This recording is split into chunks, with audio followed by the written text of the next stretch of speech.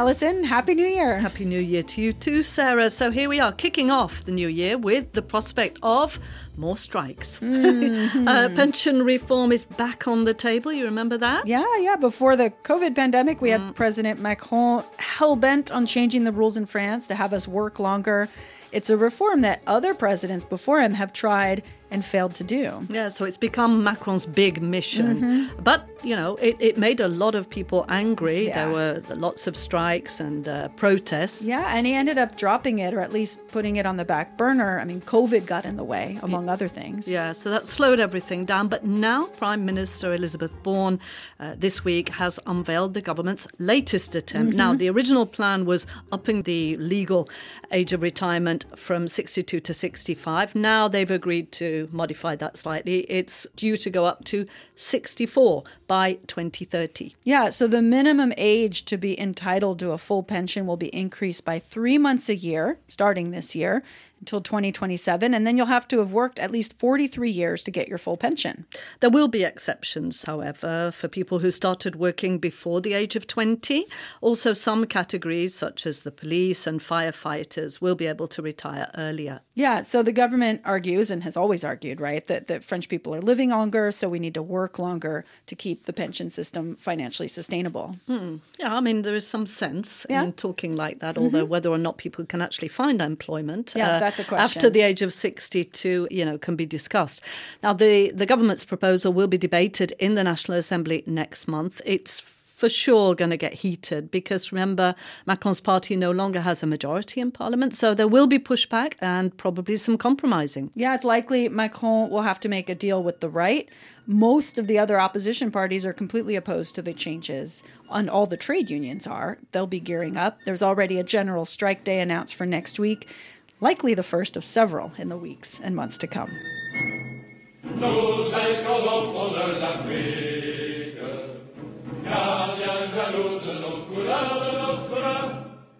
So, Sarah, speaking of pensions, a group of around 40 ageing riflemen from former French colonies in West Africa and who fought alongside the French army will finally be allowed to keep their French state pensions and go home for good. Okay, so these are what we know as the tirailleurs sénégalais, the Senegalese riflemen, right? Yeah, there are just a few survivors of this African fighting corps that was originally created in the mid-19th century in Senegal.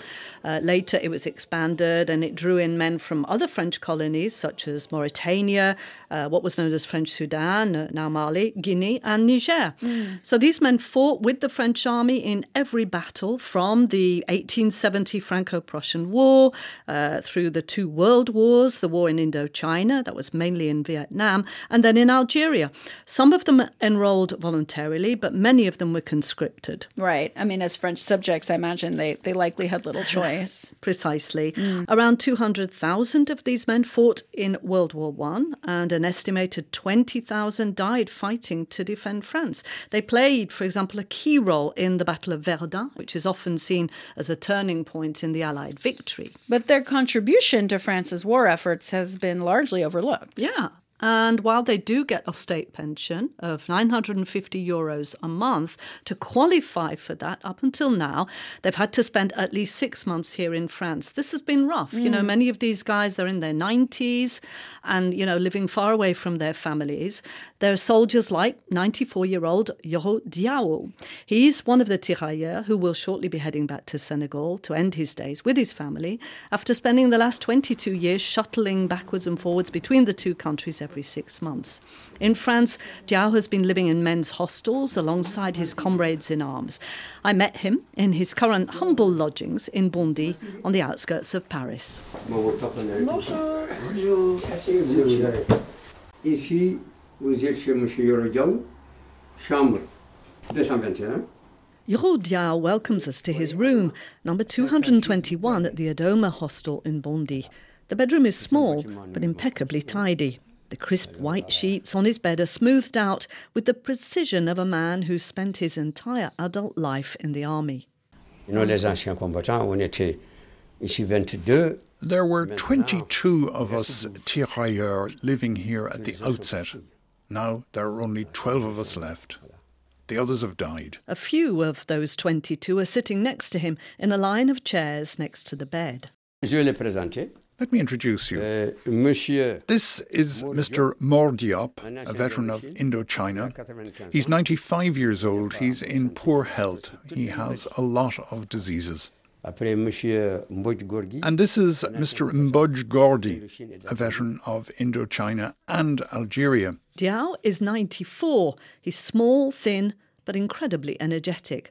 While some of the men are wearing traditional West African tunics, he sports a smart black suit with an impressive array of medals on his breast pocket.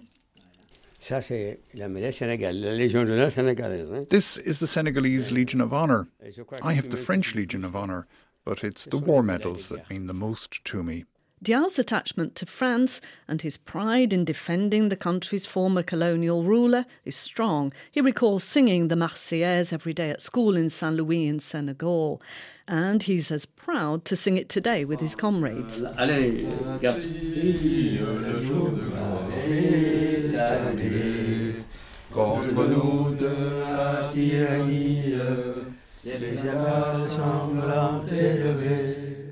Diao was born in Saint-Louis in the north of Senegal in 1928. In 1951, at the age of 23, he enrolled in the army, continuing a long family tradition.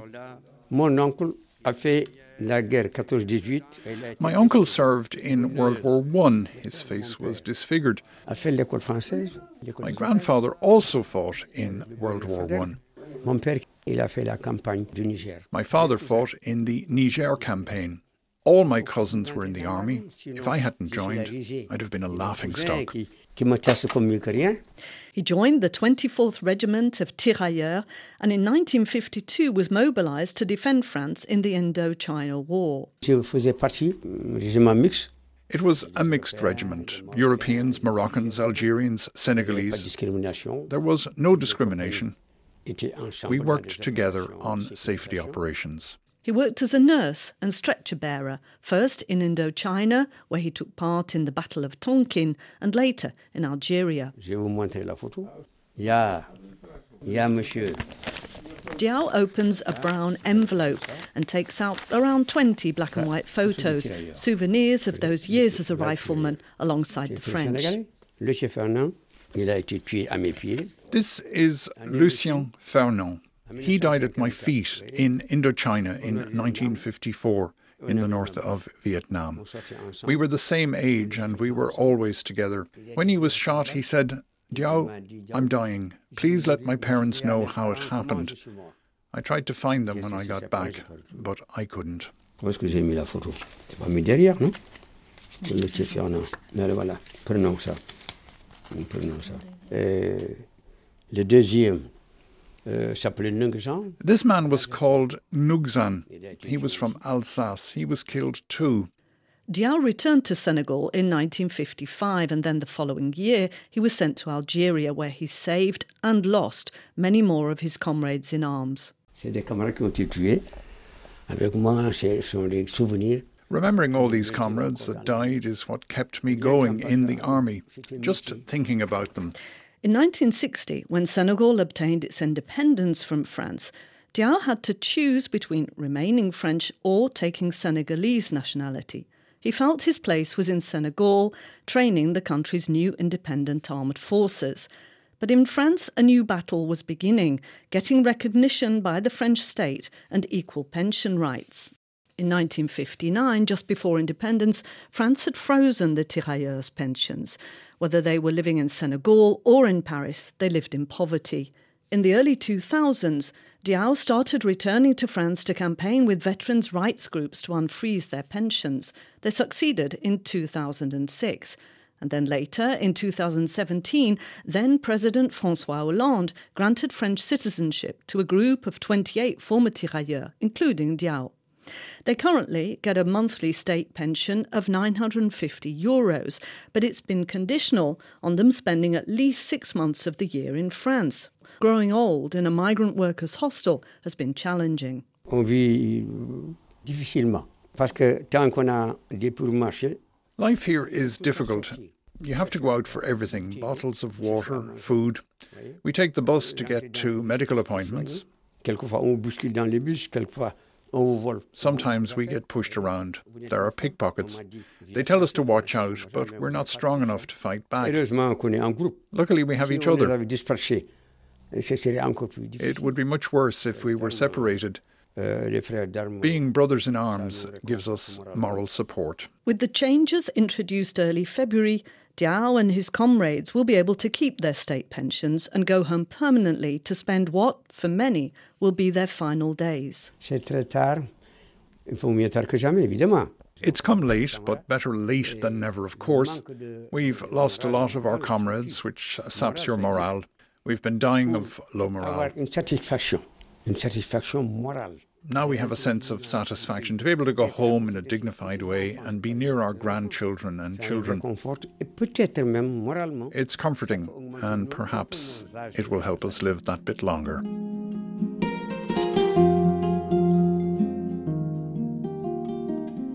What a story. What I find interesting is he still seems quite attached to France. I mean, even after being essentially tossed aside after Senegal's independence. Yeah, he still really sees himself as French, as he told me, Senegal was French for 400 years and he grew up in a very, very French culture. He learned the language, and he feels totally French Senegalese. That's interesting. Yeah, so there's no question of him slamming what is basically his country. So he is rather positive, but others are not so positive. There are tirailleurs who are understandably very bitter about the way they've been treated. Yeah, but so these new rules, right, letting them to go home with their pensions is a relatively good ending to this all, right? It certainly has given the men a sense of, as he says, satisfaction, recompense for this very, very long battle. There are still some outstanding issues, such as what happens to their health care. What the tirailleurs also want to obtain is the right to use their French healthcare coverage back home in Senegal. That's a point which is still under discussion. We are talking, though, only about 40 men. For the moment. There could be another 40 or so who haven't yet been identified. It's hoped that the publicity around a new film that was released just last week might get some to come forward.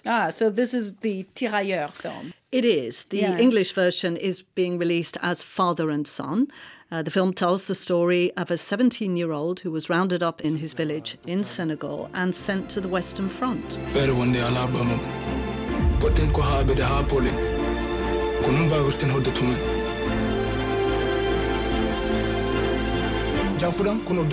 So the boy's father, who doesn't speak a word of French, chooses to enroll illicitly to protect his son and organize their escape. So the father is played by Omar Sy. He's famous, right, for playing the gentleman burglar Arsène Lupin in the TV series. Yeah, he's a very, very popular actor. And he's also co-producer of this film. Sy is of Senegalese Mauritanian descent, and he speaks his native Fulani language throughout the film. The two men are utterly lost in the beginning, especially the father, who's thrust into the horror of the trenches of Verdun. Après cette bataille, vous ne serez plus des indigènes, vous serez des Français. In this scene, just moments before the tirailleurs leap out of the trenches and charge into no man's land, a French officer yells, "After this battle, you will no longer be indigenous, you will be French."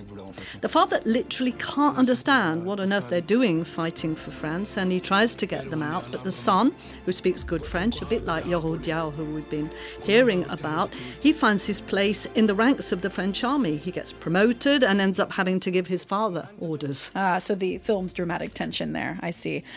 Did the film play a role in moving things on for the existing tirailleurs? Almost certainly. And it's not the first time. Back in 2006, another film, Indigène, translated as Days of Glory, about the tirailleurs from North Africa and made by Rachid Bouchareb, who is of French-Algerian descent, drove then-President Jacques Chirac to work towards unfreezing the guys' pensions. Yeah, it just shows how powerful cinema can be.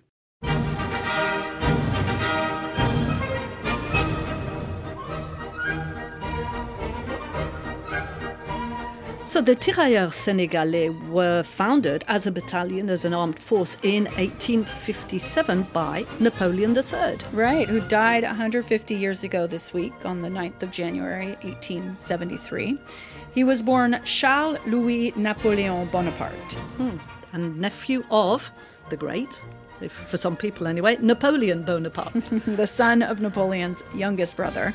Charles-Louis was the first French president ever, and as Napoleon III, its last monarch. His family had been living in exile after his uncle's abdication in 1815. After the 1848 revolution, he wanted to return to French politics. Clearly the Bonaparte name still held some sway. He won the presidency in December of that year, appealing to the left and the right, and he moved his residence to the Élysée Palace, which today remains the presidential palace. He ruled for 4 years and then seized power by force because the Constitution only allowed for one term in office. He failed to get an amendment passed to extend it. So he organized a coup, dissolved parliament, and he ruled for another 19 years until 1870. I suppose that's when he moved into the Tuileries Palace, which is now part of the Louvre Museum. Yeah, and you could go see his apartments, the Napoleon III apartments. As emperor, he modernized the French economy. His government built infrastructure, railways, ports, canals. He also opened up French markets to foreign goods. He negotiated trade agreements with Britain and other European countries. Okay, so all very positive, but his rule was not without controversy. For sure. I mean, not the least of which is he expanded France's overseas empire, which, depending on your take, is positive or negative. He established French rule in New Caledonia in 1853. We've talked about this before, and the current move to gain independence. He also solidified France's colonization of Senegal. Senegal became France's main base in West Africa under his rule. Dakar was one of the empire's most important cities. And Napoleon III established control of southern Vietnam, including Saigon in 1862. The next year, he established a protectorate over Cambodia. Also setting the stage for France's Indochina colony in the late 1870s. France's empire increased by 2/3 during his rule. Wow. And to do this, he modernized the French Navy, making it the second most powerful in the world after Britain's. And this is when he created this new force of colonial troops, the tirailleurs. Yeah. He also expanded the Foreign Legion, which had been founded in 1831. We've actually talked about that also in a previous podcast episode. So here, closer to home, Napoleon III apparently transformed the capital, Paris. Yeah. The capital had seen a population boom in the early 19th century, and Napoleon appointed Baron George Eugène Haussmann to oversee the expansion and renovation. That is a well-known name. He annexed 11 towns on the outskirts of Paris, which enlarged Paris to its current boundaries, increasing the arrondissement from 12 to the 20 we have today. Haussmann also worked on water and sanitation. He built an aqueduct to bring in clean water and laid hundreds of kilometers of pipes to distribute it throughout the city. But all of this, great stuff, but it required tearing down thousands of old buildings. He also built the city's famous avenues, and they're aligned with what are now known as Haussmannian buildings. Yeah, the sort of iconic Parisian apartment building, which, replaced much smaller, older, medieval style, streets. It's a big shift in what the city looked like. Yeah. Just a huge amount of building at the time, including the largest theater in the world at the time, the Paris Opera, which was designed by Charles Garnier. You also have the Gare de Lyon, Gare du Nord, lots and lots of construction. Napoleon's reign, though, ended after he declared war on Prussia. Otto von Bismarck was looking to expand the empire. Napoleon wanted to stop him, but his much smaller army was defeated. Napoleon was captured and dethroned. On September the 4th, 1870, a group of deputies proclaimed the return of the Republic and the end of the Second Empire. The newly elected National Assembly in 1871 negotiated peace between France and Germany. Napoleon was released. He decided to go into exile in England. He moved into a large country house in a village about a half hour by train from London. And then after gallstone surgery, he'd actually been suffering from this throughout the 1860s. He became very ill, and he died on January 9th, 1873. His body is in a crypt, along with that of his son, at St. Michael's Abbey in Farnborough.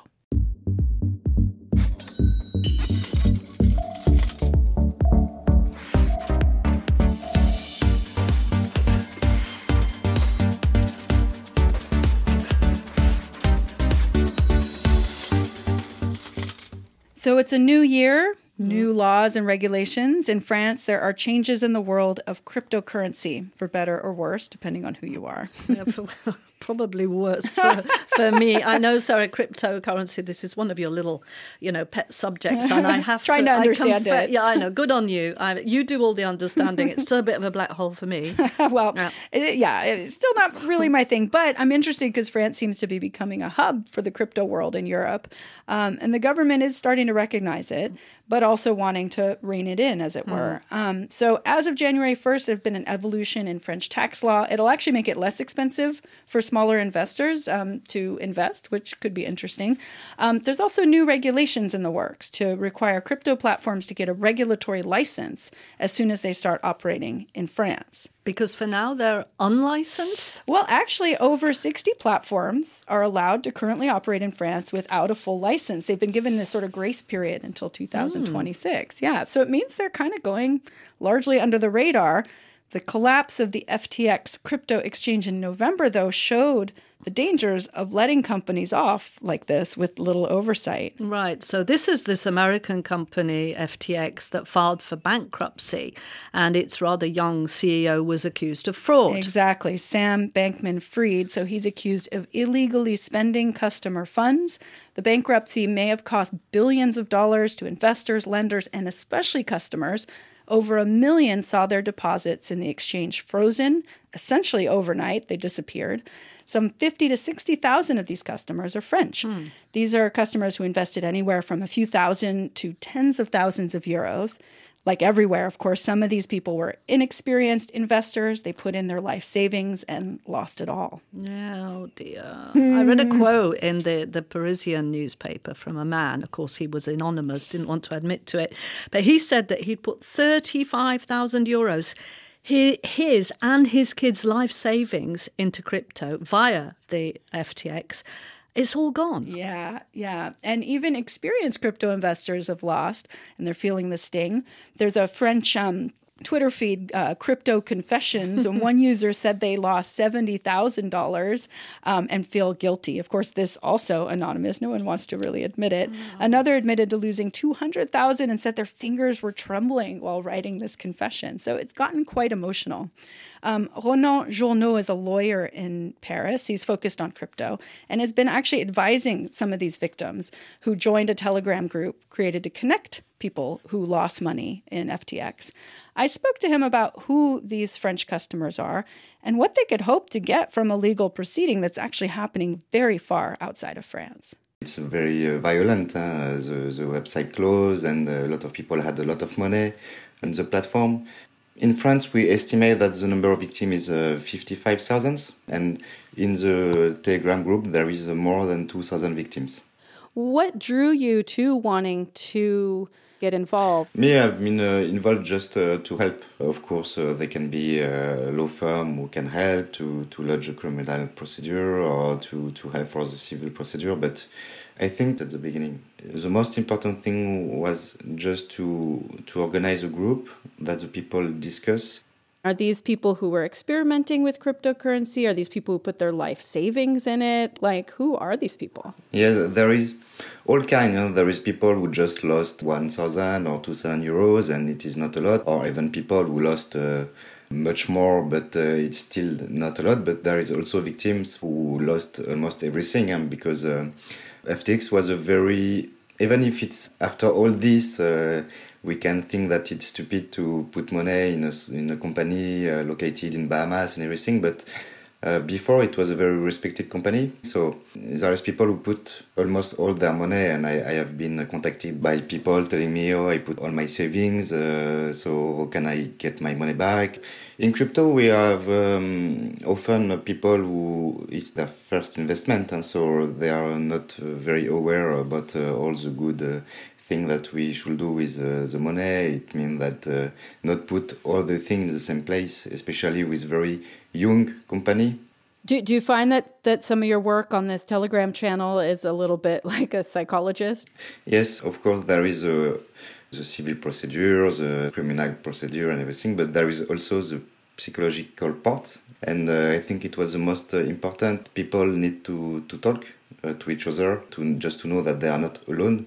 And I know there have been people who were very, very bad psychologically, and we were talking with them, we were exchanging with them, and just to say that there is a lot of people in your situation, and it was, I think, the most important in the beginning. Are you personally a victim of the FTX collapse? No, I'm not, because I never put €1 in a company located in Bahamas, of course. Interesting. So for you, that was a red flag, like right away. Yes, of course, there is in the crypto ecosystem people which are against regulating and everything. But for me, it's very important to regulate the players who are too big. And me, I will not put €1 in a company located in Seychelles, in Bahamas, and everything. And we have seen also another big players, AAX, who collapsed also, which were located in Seychelles or Hong Kong. And we need to have big players in Europe. So I think it's better to give your fund to companies regulated. How do you think this whole situation has affected the way, or how will it affect the way people approach cryptocurrency in France? Yes, I think it was not FTX was not the only problem this year, and it's a very young ecosystem and which is developing a lot. For me, I think it's something bad for good. We have to regulate more these players, and this is what we are doing in the European Union. So we'll have a bill soon to more regulate this kind of players.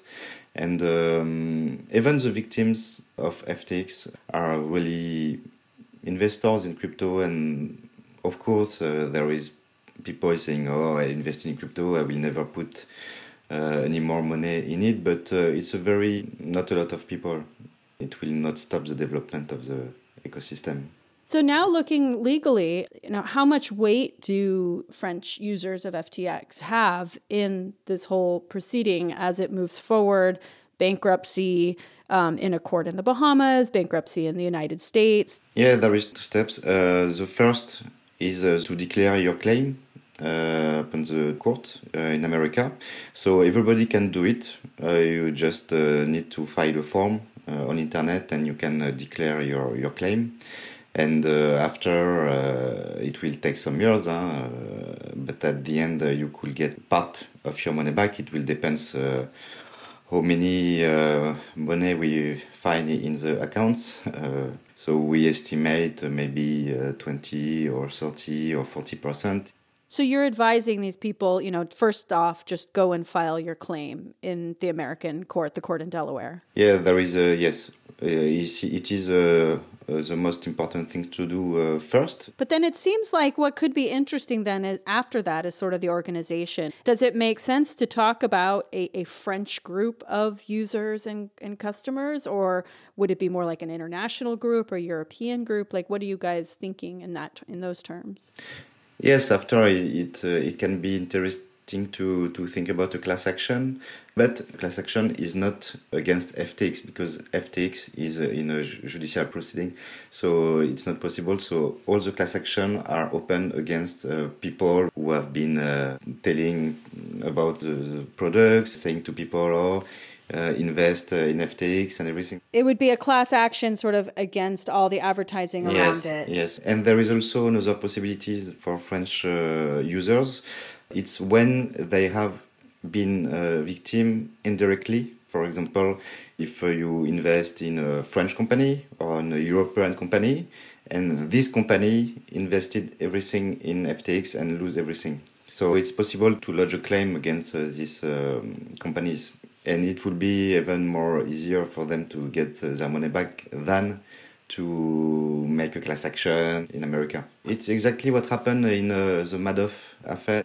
There have been a class action in America and all, but French victims have lodged claim against French banks or Swiss banks, and they get their money back like that and not in a claim in the US.